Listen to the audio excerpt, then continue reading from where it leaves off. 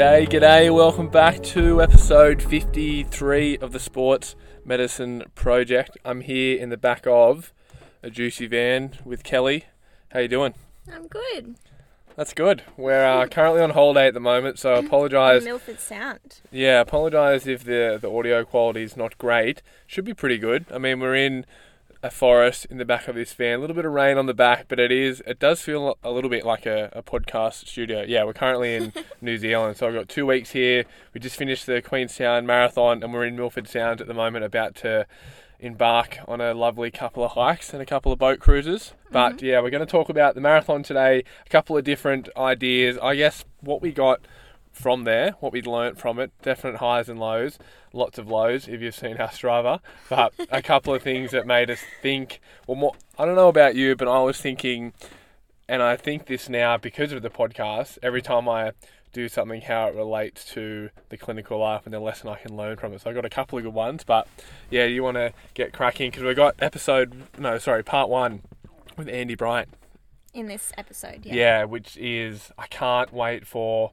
And if you follow Andy on Instagram, he's got 50-something thousand followers. Really, really intelligent guy. It was a great episode. I was so shocked. I was quite disappointed because I was expecting us to disagree on a couple of things. And obviously there's a couple of things that we disagree on, but a lot, probably 98% of the things we did agree on. Yeah, I got a lot out of it too. I thought it was an enlightening conversation and just a different perspective from the podiatrists that I have spoken to in some ways. Or just maybe not a different perspective, but different treatment philosophies maybe is the word I want to use. Or I guess different ways to skin a cat but still get the same outcome. Yeah, I've never heard you use that analogy in your life. Skin a cat. There's many ways to skin a cat. Yeah, I've just never heard. So brutal though. I don't really like it now that I've thought about it a little bit more. Never heard you ever say that before, I don't think. But yeah, you're exactly right. I don't think his treatment philosophies are that different to my own, really. Like less is more, minimum effective dose, tissue capacity is usually. I would say you go to orthotics far more than Andy would, though. Yeah, that's true. That's very true. And that was probably something. My thoughts throughout it was that you would often, following the tissue stress theory, prescribe an orthotic, whereas Andy would, from what I can gather, and I'm making assumptions based off what I pulled from our conversation, he would go more a capacity building route before the orthotic. Yeah. Whereas you would do the orthotic while capacity building. Yeah. Yeah? Then that's probably where we differ. And a couple of things that he did mention, he has really long follow-ups as well, 4 weeks or even a couple of months. And that's probably something that we do disagree on. I think that you can get, and this is just my opinion, whether it's evidence-based or not, it does follow a logical order. I think that I would be more likely to get someone better quicker with using an offloading tool while also building their capacity at the same time. Similar, and it's an easy one to think of, if you were to give someone for an Achilles tendinopathy a couple of heel lifts, and also the strength and conditioning. One, it should make them feel a little bit better while they're dealing with it and hopefully unload it to the point where the capacity building can be the driver and possibly get them better quicker and back to their normal activity quicker. But hey, could be wrong. And that's why we do this podcast, to learn these kind of things. So yeah, I did ask Andy about, does time frames extended with that sort of method, but you'll have to tune in to hear what he says. Yeah, you'll have to listen. It was good to hear, and lots of things, he even agrees, the arch doming and lifting up the toes is not useless, but it's such a low level of load that it's probably not enough of a stimulus to create any adaptation. That's something I definitely believe in. And talking about the footwear and things as well, that was awesome. I think a lot of what Andy was talking about, though, which I actually didn't realize until towards the end, was probably more so for general population rather than runners or active people. Is that right? Yeah. That's what a lot of, I just, my brain was sort of elsewhere.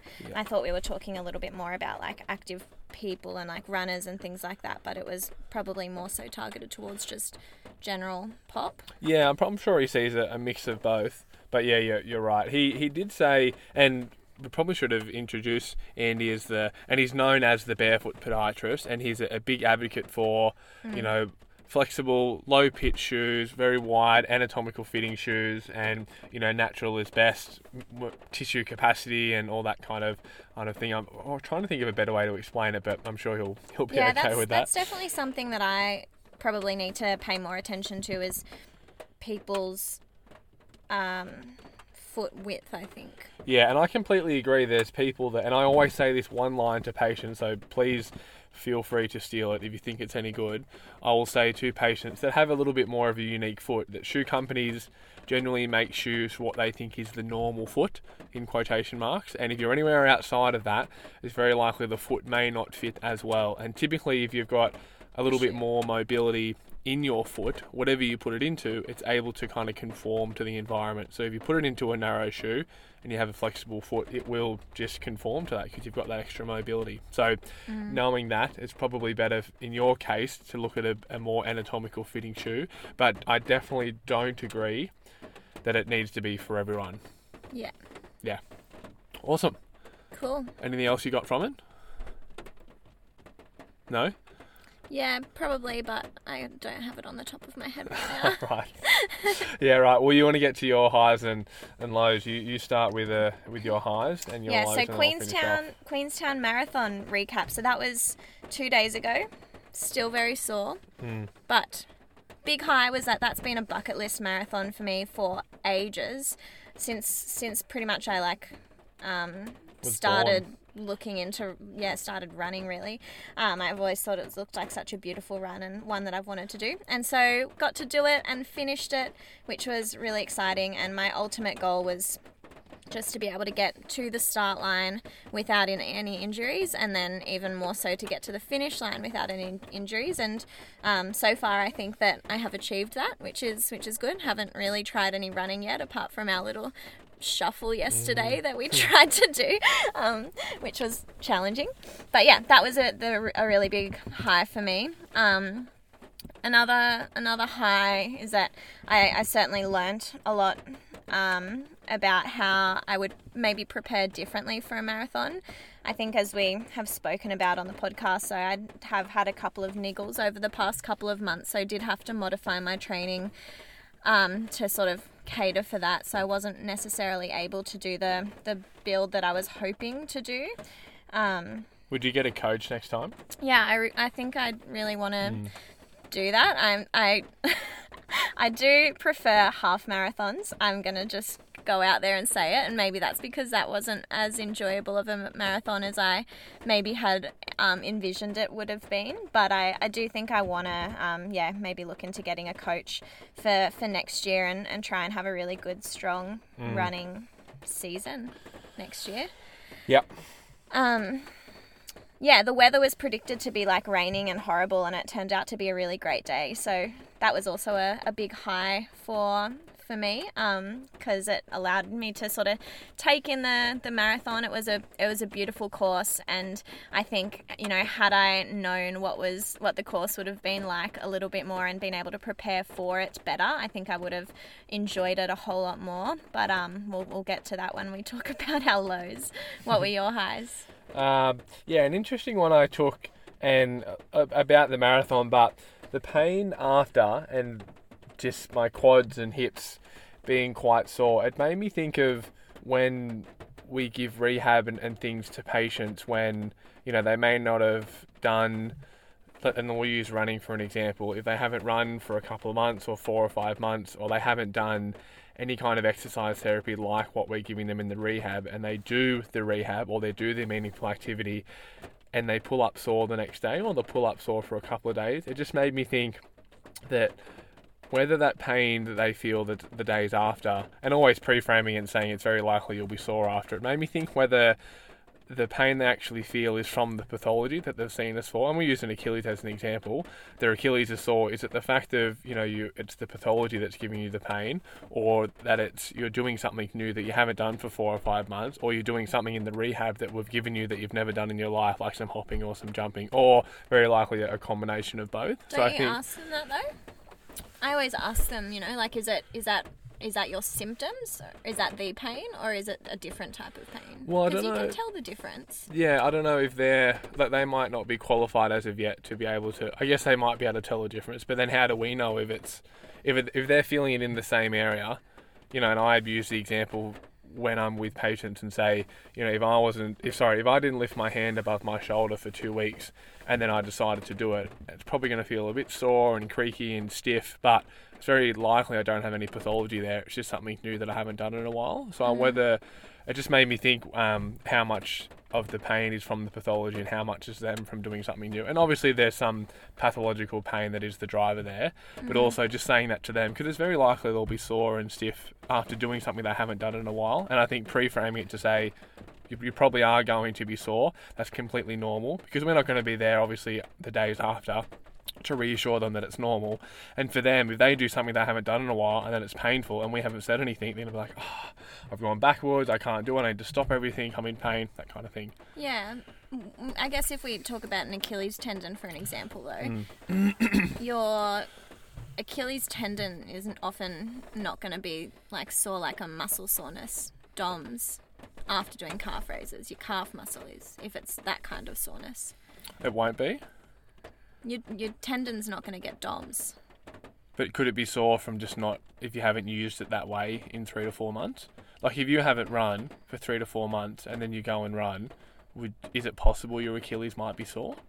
I guess so, but I don't know if that's a DOMS. I think DOMS is muscle. Oh, I'm not saying it's DOMS, just generalised soreness, or just generalised, what's the word for sensation? A generalised... sensitivity? Yeah, just a generalised sensitivity. Like if I don't run for the next 5 months and then I go out and run, I would, and again I'm not going to say it's 100%, but I would think it's possible that the Achilles tendon may be sore or the calf may be sore, and you're right, it's probably more likely to be the calf. But I think it's a lot easier to maybe pre-frame that for them just in case it is. Possibly. I don't think it could be DOMS, but it could be a sensitivity. You don't think it's possible? No, I do. I think I do it though. So you just need to catch up. Oh, right. Well, I'm a new graduate here. Yeah. No, I do more rehab though, so I think that's something I'm conscious of, is when I'm taking someone through hard things, I'm often saying to them, you might be a bit sore after this, but yeah, you'll understand. Yeah, I just tape people and stuff. I do rehab. You are right. You you give a lot more rehab and have given more rehab. But that marathon made me think of that, and pre-framing. I guess it's like, what's the not under promise, over deliver. Just saying, you might be sore. That way you kind of cover yourself when it is, and then that way if it's not, they come back and you're like a genius, which is cool. But yeah, it's not a bad thing to be sore. No, but they are very likely to think that it is. They're likely to think that pain is bad. Okay. You don't think? All your patients love being in pain? Well, people that are pretty active this is not the first time that they've got soreness after doing something hard. Yeah, but you would have to admit that it's very likely that if they're in pain, most people that practitioners are going to be seeing are going to think that's a negative. You don't think? No, I disagree. Really? Yeah. Do you not have patients that finish a workout or they come in, they're like, it's a bit sore, but it was good. I felt like I did something. Yeah, but not all of them, and nowhere near the majority. I would think that the majority, most of the patients that I see, and you must see a different population, you might see all Olympic athletes, but the people that I see typically come to see me because the pain is not good. They don't come in and say, it's... Maybe it's because I've pre-framed it better than you have. I don't know. I think you were wrong. I do. But anyway, we'll put up a poll on the Instagram and we'll say something as simple as, do your patients like to be in pain? Maybe I calculate the appropriate dose. And you give them too much. Maybe. All right, we'll leave it as all your patients love being in pain, and I usually try to get people out of pain. We'll leave it as that. No, I get what you're saying, but anyway, we'll move on. Yeah. Was I saying my highs? Yeah, the shoes are great. The Alpha Fly 2s were really, really good. Blister prevention. I got a blister after I just said the shoes were great, on my right foot, and I was talking to Nathan Pope about this, how the Alpha Flies fit really well, and then I got a blister on just at the base of my first metatarsal, and I put a little hydrocolloid pad on it. I put a little ergo pad in my shoe, and I was fine. So that was really, really good. So that gave me a bit of confidence, because I tend to see a lot of people with blisters, a lot of trail runners with blisters in the clinic. So I was excited for that it worked. And I'm very excited to continue running. I've downloaded a couple of books to read on the trip. Endure, The Science of Running, and I'm going to try and do my own programming, and then probably get a coach for the Gold Coast Marathon, I think. And then also talking with other runners about testing. So I was talking to a couple of people about like lactate testing and all the testing that they do at the university, and it was so cool and so insightful. It was just so interesting to hear about that kind of stuff, where they work out your zones and your LT1 and LT2 and all that kind of stuff, like, and then your paces based off that. And they do it a couple of times a year, but that was awesome. Yeah. What about your lows? Oh, the lows. If any. If any, yeah, no. It was hard. You know those days where you go for a run, like let's just say you go for a 6-kilometer run, and there's some days that you're like, I just feel great, and then there's other days where you're just like dragging your feet. Mm-hmm. I was not having a good running day. At no point throughout the entire run did it feel comfortable or good or easy or anything. And I just remember running along this part, and it felt like I'd been running for hours, and I looked down at my watch, and it's been 17 kilometers, and I still had so far to go, and I was like, oh shit, this is gonna suck. So it was hard. And that's not the course's fault. That's entirely my fault. You're pulling the excuses out. No.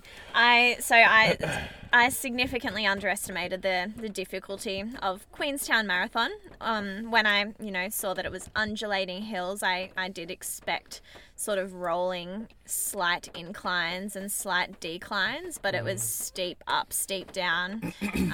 The steep ups took it out of me, and then the steep downs, they were on gravel roads where I didn't feel like you could run fast, or I hadn't prepared myself enough to be able to run fast down them.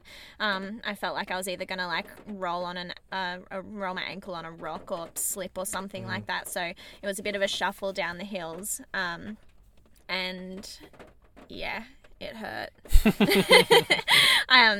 Pretty much hit the wall at 17 kilometers and then just shuffled my way to the end. Was nowhere near the time that I was hoping for. However, I very quickly sort of rearranged my goals throughout the marathon, and sort of was like, all right, maybe under 4 hours, we'll see how we go, otherwise just finish. And I did just slip in under 4 hours, so I was happy to get there, and certainly learnt a lot about how I would prepare better next time. Definitely would have gotten out onto Glenrock trails and ran on that as much as I could have in retrospect. I sort of thought Glenrock might have been a bit hardcore for a marathon of undulating hills, but not at all. I reckon that would have been the perfect training to do a few laps around Glenrock for that particular marathon. Yeah. What are your lows? My lows, similar to yours. I think it was windy, my shoes, if those things were right, I probably would have just got under, because I only just missed my time by 39 minutes.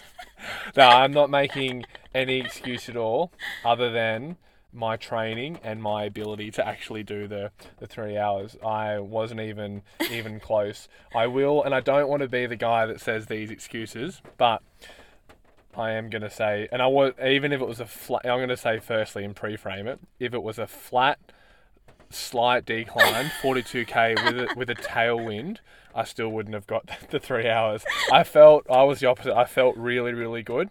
I was all week, the taper felt really good. All my nutrition was good. I'd eaten I feel like I'd eaten enough, but not too much to feel full, and I didn't feel lethargic or anything like that. But the first 5k were great. I was on target 4:15, And we kind of come, 5K. yeah, we come off you run along the road and then you come on into these trails. And we'd driven past the trails when we went bungee jumping. And I was like, oh, sweet, that just looks like you're running along the river, nice and flat. And then when you got onto it, it was these little, like 5 meters of incline, 5 meters down, up and then down, and they were up. steep. Yeah, like, they were proper They were steep. steep hills. Like I would go from 4:15 to like 5:20 and then down to 4:15 to 5:20, and then I would go down because I would sprint down because the shoes were able to really help me do that. I would get to like a 3:50 pace going down, and then I would have to come back up and then flat. And my problem was that I tried to sprint the downhills and my quads just couldn't handle it. By kind of 12-13k, they were feeling quite fatigued, so that really did me in. And then like Kelly was saying, at the 15k there was this steep like 40-meter hill, and I thought to myself, there is no way that I'm going to get even close to 3 hours. So I readjusted to 4:30 pace. I thought once I get onto the second half, should be sweet. Then I adjusted to 4:45, and then once I got to like 4:57 pace, I was like, you know what? I'm going to adjust to just finishing. And I was really struggling. Isn't it funny? Because the whole time leading into the marathon, you were like, you just need to have one goal. Because as soon as you give yourself a moment of weakness, and then there you that go, weakness giving come yourself, up very giving quickly. yourself your That moose guy was right. He always says respect the marathon, and I knew, and I was like, I just probably have to go through it and have a shitty one to get it wrong and to experience it. But I did not think it would be like, I didn't think it would be that bad. Yeah. I was doing the. You know, as I was saying, sorry, I interrupted you. No, you go. Yeah, I did. No, you actually go. I did a 32-kilometer run a few weeks ago and felt great. The whole run just felt so comfortable. No issues.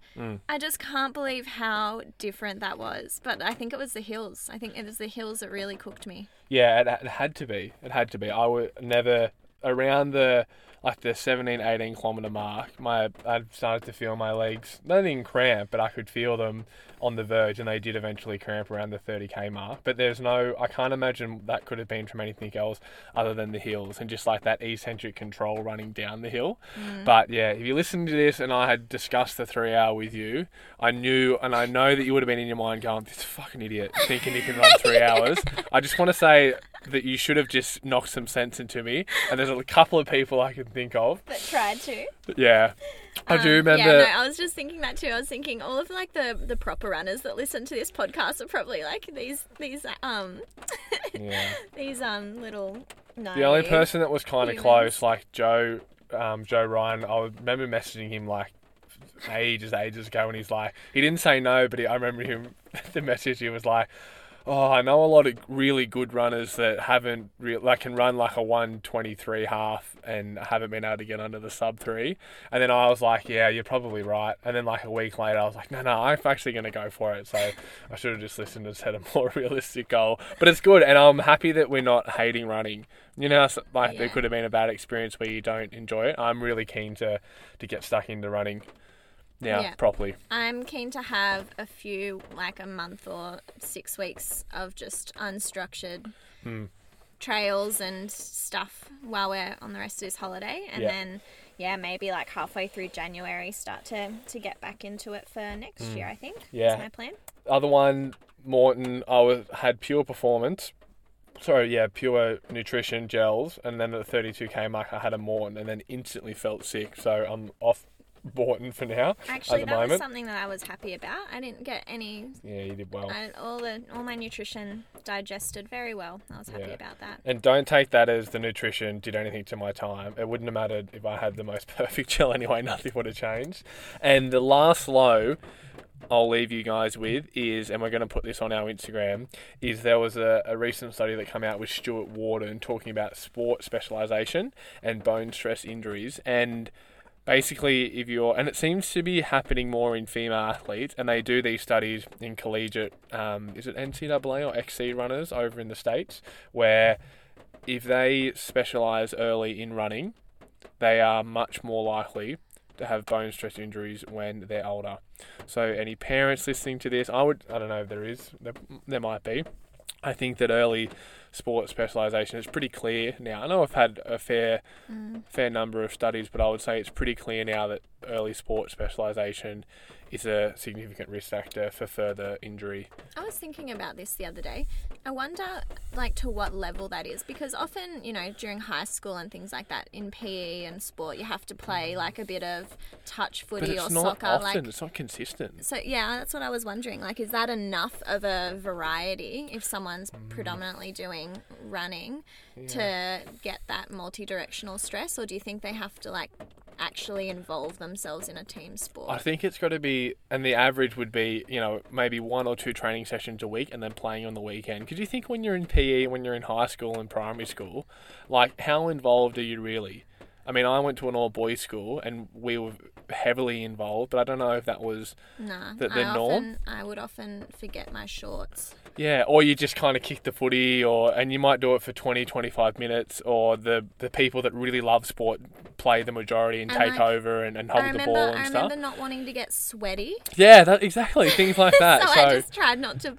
And you might do that, maybe once or twice a week. So you might do 20, 30 minutes, and then you might change in 2 weeks and do swimming or volleyball. Oh, that was fun when we did the pool. Yeah, I remember I loved cross country. That was the only time I ever wanted to play or gymnastics. That was fun. Yeah, that would have been good. But yeah, interesting. So, I mean, it keeps coming up, but I wonder, if they're going to be able to get the dosage right and figure out how much, which is going to be really hard to do that prospectively and follow people over time to see if they've trained. They might do 2 hours a week of a multi-directional sport. Does that reduce your risk of injury? Do you remember if it said that at all in that study? No. I haven't actually read the study. I just saw it was... I'm happy to say that I didn't read the study. I saw it was Stuart Warden. Abstract boy over here. He was an absolute weapon in the bone injury. And then I quickly read the conclusion because we don't have any service. But I will read the study properly. Awesome. Well, enjoy this episode with Andy Bryant, guys. It's an absolute ripper. Part 1 this week, part 2 next week. As always, have a lovely week and we'll talk soon.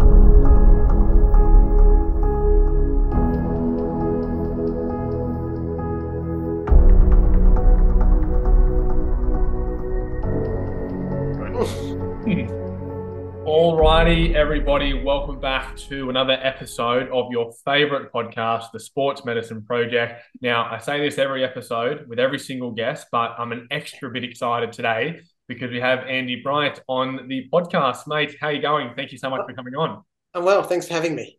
Beautiful. So whereabouts are you at the moment? You're down south, aren't you? I'm in Melbourne, and I'm really busy, and I'm coming up your way, past where you guys next week. So I had people that cancel, and I usually try and fit them in, but decided to work a Saturday instead, and it's a bit quieter here to do a podcast as well. Yeah, the clinic room, a bit like a studio room, isn't it? The clinic room, it'd be nice. Yeah, beautiful. So, mate, in Melbourne, Yeah, for the listeners, can you give us a bit of a backstory as to what you do, who you are, and I guess the journey that you've been on and still on? Yeah, so I think I got into podiatry because I was a runner when I was at uni and an elite level runner, but plagued by injuries. But podiatrists weren't treating me then. I only started getting treated by a podiatrist once I started podiatry school.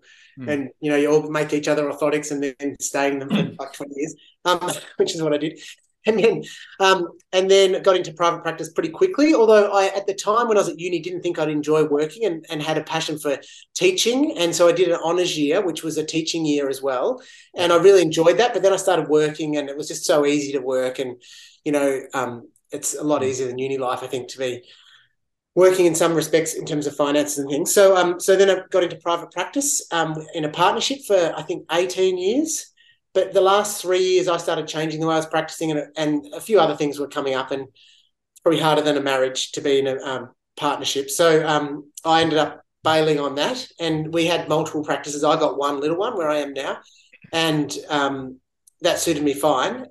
And, so the last 3 or 4 years, I've been exploring a different way of treating my clients. It's just still evolving, Yeah, incredible. So, and I mean, talking about over the years, so obviously when you went to podiatry school, we were very much treating, I guess, the kinematic model of, foot rolls in, plastic underneath, make it neutral, subtalar going neutral, all that kind of thing. So you trained and, I guess, grew up with podiatry when that was, I guess, what we thought about everything? Yeah, so although I had Craig Payne as my honours year supervisor, and he was the lecturer that I most, you have got an affinity for a lecturer because you like the way of, and he was really pro making us think and using all these different, and just as long as you could justify why you were thinking away using some model of care. And the tissue stress model was always my go-to. And even when I was in the other private practice, we had our own little lab, and I was probably known as an under-prescriber of an orthotic. I think because I was generally lazy and I had to make it myself. But also it was still always using that tissue stress model. Okay, this is loaded, let's unload it. And so I think I still have that at the core of the way I work. Yep. And I think that will answer one of the questions as well further down the track. But that's was always my sort of modus operandi, and we were explained that then, the tissue stress model, but there was still a whole lot of this way of the foot moving is wrong, and we need to move it to this way. And if anyone you saw, you were trying to get to be this perfect foot, and I now, in my when I'm speaking to someone, when I'm watching them walk, I'm explaining to them, I'm not seeing if they're this far away from the way they should be walking, or I'm just getting a feel for how they move and how that might be loading tissues. And then how does that relate to what's actually going on? I'm not saying it's bad or wrong. I'm just trying to see what they're doing and then how that relates to what they're coming to me for. Yeah. Andy, you said that you experienced a few running-related injuries before you got into podiatry. Do you think that how that was managed and how you got through those injuries has influenced, some of your treatment philosophies now and when you were becoming a podiatrist? Yeah, for sure. And they were mostly medial tibial stress issues and stress fractures. And it was like I was an elite junior, running nationals, that type of thing at middle distance. And I had a coach that was really Arthur Lydia, the long, slow distance, build up your base. And to become a senior athlete, you just have to do more Ks. And really, that probably didn't suit me. I kept getting injured. And then I got Steve Ovette's coach. And I don't know if you know those guys, Steve Ovette and Seb Coe. And the Seb Coe was really about technique and gym work and speed. And Steve Ovette was this grinder, and they would meet together in the 800 and 1500 meters and have these massive. So I got Steve Ovette's the wrong coach, the wrong side of the stick, because that was another guy that just ran me into the ground and I just kept getting injured. And so there's nothing wrong with the way my foot moves. But I think when you add all that load to the way I was running probably, and I probably became a plotter rather than a really, my technique probably changed as well. And so putting an orthotic in there wasn't going to help. I never did any mobility work, any strength work. We were worried about, 20 years ago, I was worried about strength work. I didn't want to get bulky as a middle distance runner. But doing 100 Ks a week, it's almost impossible to get bulky. And so if I look back, I'm like, wow, if only I'm sure we all do that. If only I knew then what I know now, then who knows what I could have done in my running career. I quit running for 20 years and I guess, and then I became an elite cyclist. And through a series of falling off my bike and head injuries, I found yoga and my own feet started to change massively. For the first time, I stopped needing to wear my orthotics. I thought I needed to. And my feet were getting more mobile. My whole body was getting mobile. I started going to a gym and training and seeing other people train barefoot. I'm like, there's got to be something to this. And I started running, but getting old symptoms back. So then I was looking to running technique, running shoes, just using my body. And Nick from the Foot Collective probably taught me this, using my body as the first experiment, just seeing, okay, what works for me? And then how do I apply this to other people? Not exactly what I'm doing, but, okay, how am I loading this? How can we change this load? That type of thing. Yeah. So definitely my own experience is continuing to shape what's going on. Even the people around me, my wife has a sore foot now. And so I'm like, okay, so why is this happening? And how would I have treated this before? And when, you're just constantly in your head about this stuff. Yeah. More than ever before, actually. Yeah. Yeah, it's so interesting. Yeah, well, we'll get cracking with this first question. I guess what I would have liked is, we've got the overarching principles to how you treat. And I think we all inherently have our own principles, whether or not we reflect on them very regularly. But people can see the barefoot content as polarizing, where people say pain is caused by wrong fitting shoes and all that kind of thing, and then associate that with you as a person. And we know there's more nuance to it than that. So for the listeners, what would you say your principles are for your way of practicing? Now, forgive me, when I say barefoot, I just think that people will know that group. I'm sure there's a better name for it, but yeah. Yeah. And so you might say pro-minimalist shoes or and I guess there's not many podiatrists this way aligned, and that's why maybe what I'm saying is a bit more out there, because most people align podiatrists with big shoes and orthotics and things like that. But there are other podiatrists doing what I do, but maybe less vocally. And so I think it comes back to what I said before, this idea of tissue stress model. And it's not, and that probably on social media, it's far more black and white than it is in reality. Like when someone's coming into me, I'm assessing where they're at that moment in time, where they're coming from and where they're going to, and putting something in place that is going to suit them there and then. It's not like everyone is just going into a minimalist shoe. And so I would say my overarching principle of practice is to meet people where they're at, listen to them. They've mostly got the answers for you. And I think I have a very nuanced audience now in that people that come to me want to be going into a more natural way. They've had experiences with orthotics or don't want to go down that path, or with other modes of treatment. And they've either heard about me or researched about the way that I work. And so, and they're often highly complex cases now, like they've shopped around, they've done a whole lot of stuff. And so just to actually meet someone where they're at and acknowledge that and then move on, it's move on to the next step. It's hardly the barefoot principle to some extent. Yeah. Because, but then I'm also looking at them as a human and as how a human should move. And often so much has happened to them, not only their feet, but their whole body, because of westernized society in terms of footwear, office jobs, so much stuff going on that when we peel this stuff back and go back to being a more natural human and giving your body the chance to heal, the opportunity to heal, whether that be with more strength or rest or other, good diet, sleep, all these different factors. When we start peeling all that back and having someone understand or seem to understand or acknowledge that they have pain and injury, I think this is my overarching principle. And maybe 2 years ago I would have answered it differently. I would have been like, no, everyone needs to be in a barefoot shoe. I just think it's more about letting their bodies do the job and finding where they're at that moment. I don't know if that even answers the question. That's good. That's really good. Andy, what are the more common pathologies that you do see through that, complex caseload that you just mentioned? Yeah, well, a perfect example yesterday was a lady with a bunion that had travelled from probably 60 kilometres away to see me, because the chiropractor that she travelled 70 kilometres to see told her to come and see me because she'd already got orthotics for bunions. Yeah. She's starting to get claw toes, and she's got met domes in her runners to help her claw toes. So this is all like putting a patch over things. And the orthotic was totally inappropriate, won't even fit in her shoes. And so, and it had been revised 4 times, but still didn't really fit in her shoes, and it wasn't comfortable. And so, so I see a lot of people with bunions in this situation where they've done all this stuff and they've still got a bunion and they're still having issues with it. And so I said to them, has anyone talked to you about your footwear? And the footwear has not even come up on the radar. Like, it's not even a thing. And so I pulled out the insole of her shoe, of her runner, her most comfortable shoe, and put her foot on it, and her toes are crunched like this in her runner. And so, like, that's a pretty powerful image for her to see. Like, this is the shape your foot's meant to be, and this is the shape it is now when you're in this shoe. And so, like, for her, it's just about getting her head around wearing a different shoe, and some very basic exercises. And maybe in 6 months' time, when she's come to that point, she'll come back to see me. But a lot of the pathology I see is heaps of bunions, a lot of chronic heel pain because a lot of stuff hasn't worked, and then some really, like, have an hour and a quarter for initial consultation, and some people just need to speak to me for half an hour about their history of their feet, because there's so much stuff going on. And in those cases, I'm just going, okay, what's hurting you today? What's hurting you this week? What's hurting you this month? And let's work on that, and then see how it all falls into the bigger picture, just decreasing goals and things.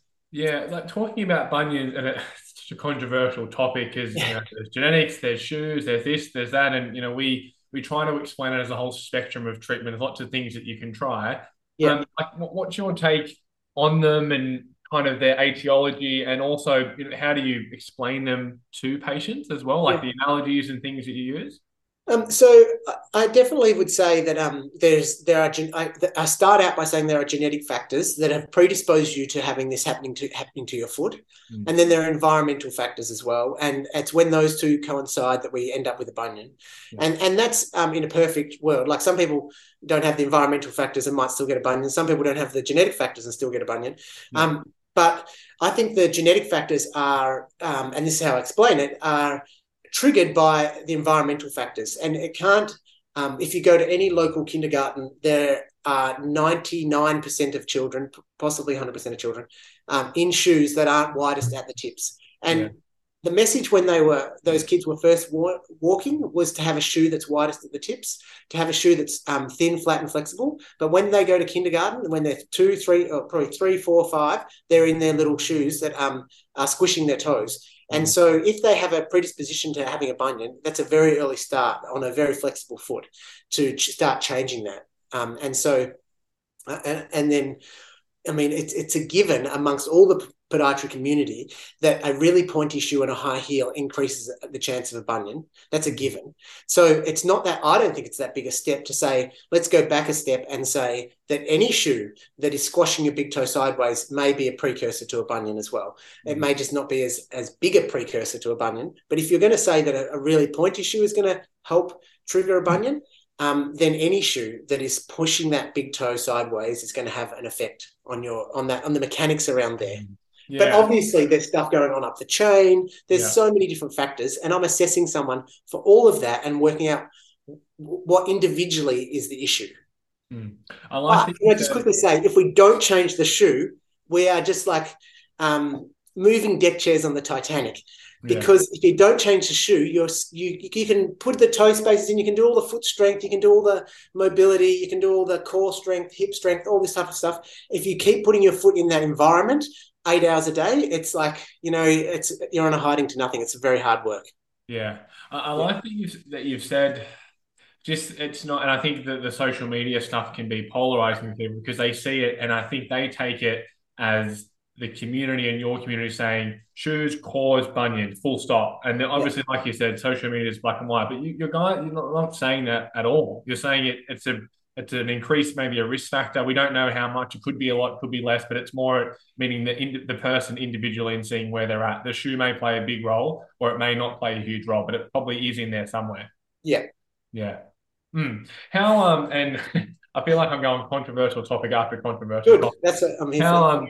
How do you use orthotics in your clinical practice and what general advice do you give with them?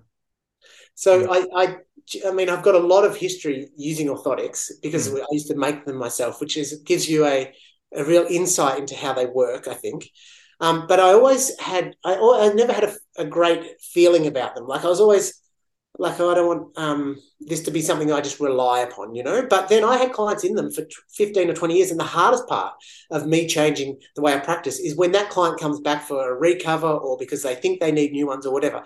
And me explaining that I have changed the way I practice and they may not need them in the long term. But mostly it's a very positive outlook because people inherently trust their provider. Do you know what I mean? And so I'm not abusing that trust. I'm just saying there's another way. And some people are like, you know what? I love my orthotics. I'm going to stick with them and that's fine. But I tend to not see those people so much anymore. Like I'm not even set up to do much orthotic work. I've got a podiatry practice just up the road here that like maybe 5 kilometers up the road. And the husband and wife were at uni the year below me and I use their lab. I just go and use their lab whenever I need to do orthotic work. Yep. They just very kindly let me, and I might send them, like I have some people ring up and say they need orthotics and I explain on the phone that I may not put them down that pathway. I'll just, if they're like, no, I need them, I'll just send them to that practice down there. It's not, I don't want to be just giving someone an orthotic unless they really need it. Yeah. And so because when someone says I really need an orthotic, they don't know that. And so that's my assessment might say you don't really need it. And so but who am I to say that to them? If they really want it, then and a practitioner is willing to give it to them, I'm just not that practitioner. My standards are that I won't do it unless I really think that it must be done, And so Then if I do use orthotics, I might use form orthotics first and foremost. They're so highly adjustable that I can make as good a customized device out of a form orthotic as any scan. Like, answer me this, and one of your posts a long time ago triggered my way of thinking this. We take a scan of a foot that's non-weight bearing, with measurements that don't even have any clinical relevance, really. And make a prescription on something using a theory that's hard for us to understand, let alone explain it to someone who's going to wear the thing, and is outdated and has poor research-based relevance as well. Yet we do this systemically. We do this like this is a custom-made device, and we even now just take a scan. It's like a totally non-weight-bearing scan. And like, I used to just use plaster casts, and then I'd be putting plaster on that plaster cast, and always thought, I'm just moving this foot away from being this orthotic away from being customized. So I reckon off-the-shelf devices, if you know how to adjust them, like I've had 2 cases recently. I have a physio that I work really close with. She sent me the first one. He'd had a peroneus longus, snapped it and hadn't had it repaired, wasn't going to get it repaired. So really struggling to get the big toe joint down to the ground. And for those listening that don't understand that, the muscle on the outside of the leg wrapping around the base of the outside of the foot is really important at grounding the big toe when we're pushing off. And so this guy is a runner, he's a physio himself, and he's just toeing off laterally and really like struggling. So I used a form orthotic, which I ground down to just as a means to get a 4-foot lateral wedge in, to get some weight over to his first. And it's making a huge difference. I've done that twice in the last couple of months. For another guy that had the surgery after snapping peroneus longus, where he's now got it attached to peroneus brevis. So he's still not getting that first ray stabilization from peroneus longus. So we've pushed him down into onto his first with a lateral 4-foot wedge. So that's the type of thing I do now. Or like that chronic heel pain that I've tried everything for they've and been really good with their programs that I set out for them, and changing shoes, doing all these different things. And we might put a very simple insole in, just almost proprioceptively. Or I had a tib post rupture recently. Like, I saw her 3 months down. Another podiatrist had not explained things that well to her, and she'd had a scan for an orthotic but didn't think she'd signed up for it. Yeah. And then when I saw this foot, I'm like, this looks like accessory navicular. This looks like a tib post rupture. You've got to get a scan, because I can rehab this to the cows come home with you. But if those things are going on, it's going to make it really hard. Scan, accessory navicular, and 9mm snap in the tib post. And so, and then when I'm talking to her about this scan on the phone, she's like, the other podiatrist rang up and my orthotic's ready. I didn't even know I was getting one. I'm like, well, now is the time to use that orthotic. Like, I want you not that orthotic until you see the surgeon. And that's a great stopgap to get you through to that point and then we'll reassess. So this is exactly how I use it. On that, those patients, would you say like that they will probably benefit longer term? And it's such a narrow indication, but would you say that they would probably, and again, not to say they have to, or when we say longer term, it might be for a couple of years. Like, do you think that those are the kind of people that probably do benefit from it longer term in combination with strength and rehab and proper fitness? Yeah. So like as in that peroneus longus and tib post, so those types of things, I would say they don't generally ask. They know where I'm coming from and would see it as a short-term thing. But I would say that maybe you'll always use it when you go for your walk every day. But these people tend to love being barefoot or love trying to do less. They're having less coming at them, So they've generally got a goal of not being in it all the time. But I would definitely educate them that this might be something you have for certain activities, like it's just all about managing that load. Like, I would hate to tell people they can't walk barefoot on the beach, because most of my clients want to do that. All right. Can you just say something that I don't agree with? Oh, no, sorry. I'm trying to make something a bit polarizing. Can I just say something wrong? We chat a lot, or I write a lot, and you send me. Especially, you're not the only person that says that. I apologise. That's all right. And what I like, I think when I started out doing this way, podiatrists, I just saw it as very black and white. But there's a few of you now that I say, hey, we're doing this stuff, but we're just doing it with the nuance of what you learned 20 years ago as well. And so it's really comforting, or I'm excited about the future of podiatry, because there's people with an open mind, whereas I think the old school podiatrists don't even know that we're having this discussion. Like, it's not even in their heads that it could be a possibility not to do what they've been doing for the last 20 years. And you can CPD till the cows come home. You're not going to hear this stuff yet, but I think the more we talk about it, the more it's going to get out, and then they'll either be forced to change or they'll slowly leave the profession. And in 20 years' time, we might see some different styles of professions. The profession. Another question, Andy, on the orthotic sort of conversation again. So, for example, someone comes in with like a peroneal tendinopathy or something like that, and you decide, maybe not to give them an orthotic. Do you find that rehab timeframes are a little bit longer when you're not offloading it or following, maybe a tissue stress theory, or how are you sort of approaching that? I reckon podiatrists are often not, in my experience, the first port of call for foot stuff. They're more likely to go see a physio for an ankle sprain or their GP. And so when they finally get to me 1 or 2 months or 3 months or even more down the track, they're at the chronic stage, and so offloading is not really, I don't think it's really that helpful at that stage. We want to get it more stable, more loaded. And peroneal tendinopathies are really interesting. They do really what I'm finding, and this is still kind of fresh for me. It's not like I've got peroneal tendinopathy every week, but I might see like 2 a month or something like that. And so, but what I'm finding is that more stable that foot is. Like, we see the peroneals working overtime to stabilize a foot. If you think about what a Bosu ball does to foot stability, it's like your foot is working so overtime. You see the ankle working overtime.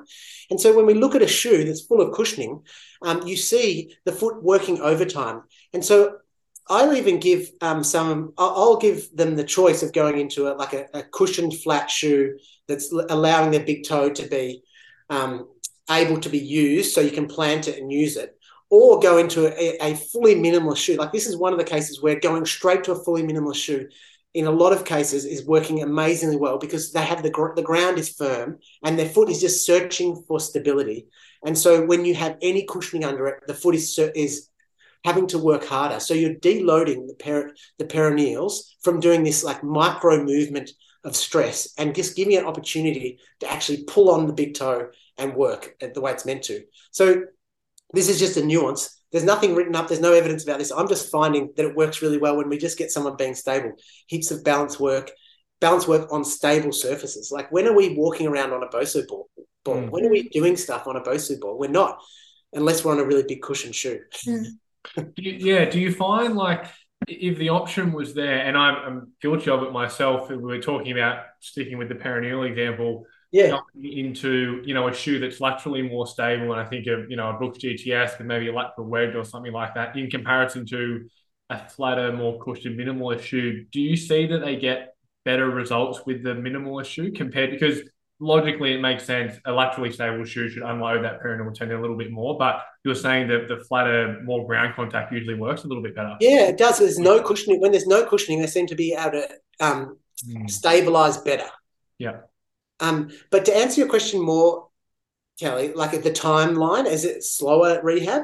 Like I said, often they're a bit later in stage anyway. So, but even in those early ones, like if they are acutely sore, we need to get that under control. And so we're in there with pain, what I call like a little pain management routine of like heat, gentle movement, stuff that's telling their brain this is okay, like ankle rotations, ankle mobility work, foot mobility, some very basic things, and a big plan of isometrics as well, like heaps of that. Like, they seem to work really well with my clients for most things, like in terms of pain management. So we're hitting them with all that stuff first to settle it down, and then at the same time changing that environment that's caused the issue often, whether that be load or footwear or work, a whole lot of things. Yeah, we talked a lot about, and I know you and I talk a lot about this online, and I love it because, I mean, up until 3 months ago, I didn't even really know what the Topo brand was, and now I probably send for 3 or 4 every day,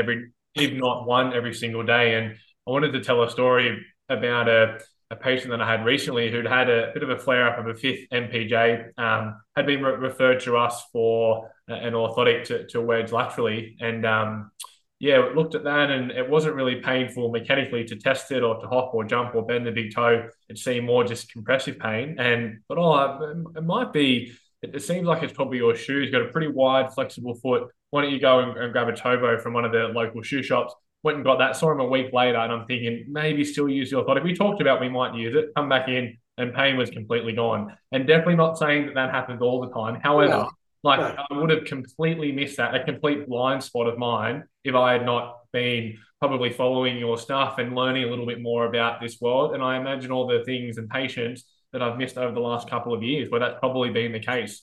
Yeah. Well, don't beat yourself up about that. Like that's the way it is, isn't it? You're always like, I could have done better. Or if I'd known this or this, had known.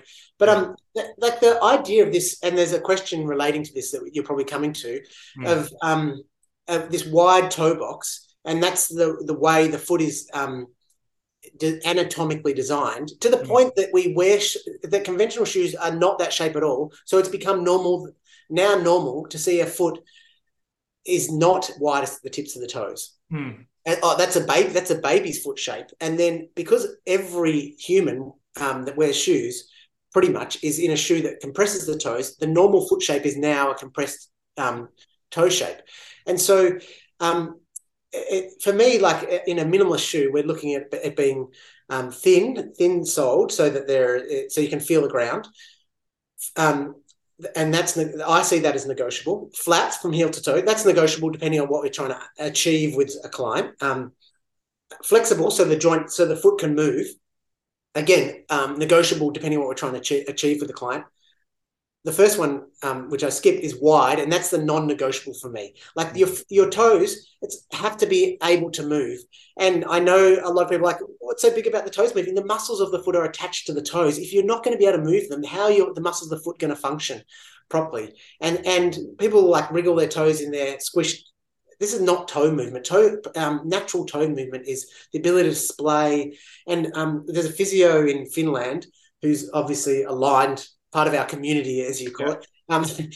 She's got this little video of her, and I've posted this, of her like 2-year-old walking and looking down at the foot. And as the heel before the heel hits the ground, the foot is just at rest, basically. And then the heel hits the ground and the foot just does this splay, just spreads out and accepts the ground and presses down onto the ground. And as it pushes off, it springs up again.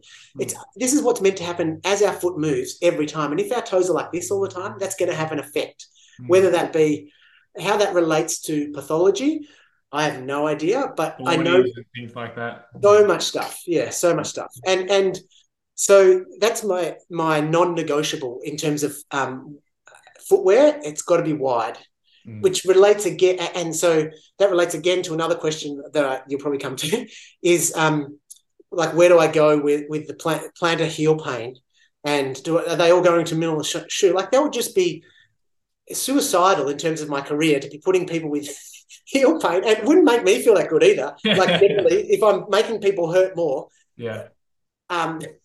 Although maybe it would be like shockwave therapy. The pain would be so bad you'd forget about some other pain or something. Yeah. Kelly's shockwave her shins a couple of times, and we can only do it once because she hates it. She can only do it after. That's right. Well, same. My son got some warts on his knees when he was about 4, and I used liquid nitrogen on them. I would never freeze another child because anyone ever again. Because like when I'm seeing my own son in that much pain, I'm like, I can't do this to anyone else anymore. Yeah. So like I would then definitely use some cushioning in a shoe, maybe even a little bit of a heel lift to take some load off. Yeah. But definitely we want to be able to splay those toes so that we can get some good blood flow, good movement in the area, you know? Yeah. And I think, and again, we talk about a lot online now, I think about it, because I feel like I'm starting every question with that. I tend to think, and I'm just going to talk from my own experience, that, you know, with footwear, I think a lot of people, just from a lack of knowledge of specific shoes and what to recommend, probably don't know a lot about which shoes to recommend in the minimalist category. And I was just mentioning before, like Topo and Ultra, but if you were to ask me a work boot, I only know one, Wide Load, found them a couple of months ago. And in the ladies' shoe, I couldn't actually tell you any category at all. So what do you think, general categories, where can people go, websites, and then how do you kind of educate them about the shoe itself? So there are 140 barefoot shoe brands at the moment. So this is a massive industry. Yeah. And I mean, I don't know how many normal shoe brands there are, but 140 barefoot shoe brands, and they're popping up all over the place. So because there's such a demand for it. So there's in social media, there are great resources. The best is Anya's Reviews. This is a woman in America who has listed every, like she's as far as feet go, a layperson, but through her own experience, and then is obviously entrepreneurial enough to set up a business, but has become quite knowledgeable. I would suggest more knowledgeable than a lot of podiatrists when it comes to natural foot function. And so, you can go to her website, Anya's Reviews, and see your foot shape. Like she's listed the 6 or 7 different foot shapes, whether it be like a long first toe, all the different foot shapes, and then go from there, and it goes through each, whether you've got a more mobile foot, how to test for it, a more stiffer foot, and these are the shoes that will suit you. And this is like the shoe for you, because it's not one size fits all. It's not like, okay, everyone should be in Vivo barefoot. They're so popular because they've got a huge branding and huge spread across the world, but they tend to be the most narrow and shallow of all the barefoot shoes. And so they suit some feet, but not all feet. And I could say with my clients, I would say 90% of my clients that come to me for me to talk to them about a musculoskeletal issue, they have wide feet. They have wide compared to normal feet. So I'm seeing a part of the population that is more affected by conventional shoes. If I was seeing 90% of people with really narrow feet, they're going to be far less affected by conventional shoes, obviously, because a narrow foot fits in a conventional shoe more easily. But yeah, I'm definitely preaching to that group of people that are struggling to ever fit their shoes on. And are you pulling out the sock liner and just showing them? Because sometimes it can definitely be hard. We joke in the clinic, like where fashion meets function, you've got to meet in the middle because everyone doesn't want to wear what you recommend. Do you just pull out the sock liner and hold it to their foot and say, you can see the issue quite clearly. Yeah. It's probably why I think you need to go in this shoe. I did that yesterday with that lady I was talking to you about. I don't often do that. I'll show them how the big toe is meant to work as a hinge, and then I'll say, look, your toe's in this angle, and if you're in this shoe, and this is where the hinge is meant to be, look at the angle that hinges on when you're functioning, so I show them that a lot. Like I said, I see a lot of people that already know this stuff or are understanding, and they want to get into this stuff, and so they've got a foot problem and want to go this way rather than traditional way. But for podiatrists out there listening that aren't seeing that population, it's and thinking that a wide shoe is going to be better, just think about how that big toe is meant to act and how important it is. And then is that actually happening in the shoes the person is wearing? Like it triggers, using that big toe triggers a positive effect all the way up into the pelvic floor when we push off. And so if we're not using that big toe properly, we are missing out on a whole chain reaction of events in the normal human gait that are I almost think it should be a movement all about the big toe, really, rather than, like it's about having that big toe working. We gave up the ability to use our big toe as an opposing digit to be able to stand up straight. And then we put shoes on it that pretty much render it not working. How many people are actually wearing out where their on their shoe where their big toe is? You look at nearly every runner's shoe, they're wearing out second, third, fourth met heads. They're just low gear toeing off with every step. Yeah. With its multitude of effects. But the human body's amazingly adaptable. So, because the argument is, well, not everyone's got foot pain, and most people are wearing these conventional shoes. We adapt. Our bodies are amazingly adaptable. Doesn't mean they're functioning as well as they could. And so, moving on from shoes a little bit, how else are you managing your patients? Is it involving some sort of intrinsic strengthening or some sort of strengthening, or what else would you do? So I'm assessing them first to see where the red flags are that I might call it, and my language about this is very important. Possibly almost one of the most important parts of how I consult is speaking to someone very positively about their feet, because a lot of people have very negative connotations and ideas about their feet that have been set up from a very young age, whether it was grandma saying you had flat feet, or the podiatrist saying that you need orthotics for the rest of your life, or you've got this foot type which is has negative connotations. So straight away, I'm assessing someone and explaining what I'm seeing while I'm assessing, explaining how I assess, so that they're part of the process and they're feeling what I'm saying. They're able to experience what I'm saying.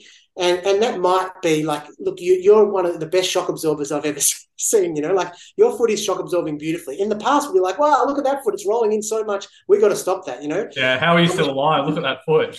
That's right. And then, but hey, look, when you get to that point where your big toe hits the ground, we want to see you pushing off more efficiently. And that might be something we can work on that. We can be stronger in that. And this is how we're going to do that. Let's look how mobile your ankles are. Like, why are you so efficient at shock absorbing, and why are you less efficient at pushing off, for example? I'm just using this is the lay terms that I use. Okay, is it a mobility issue? Let's work on some mobility. Is it a strength issue? Let's work on that. And then I tend to try not to over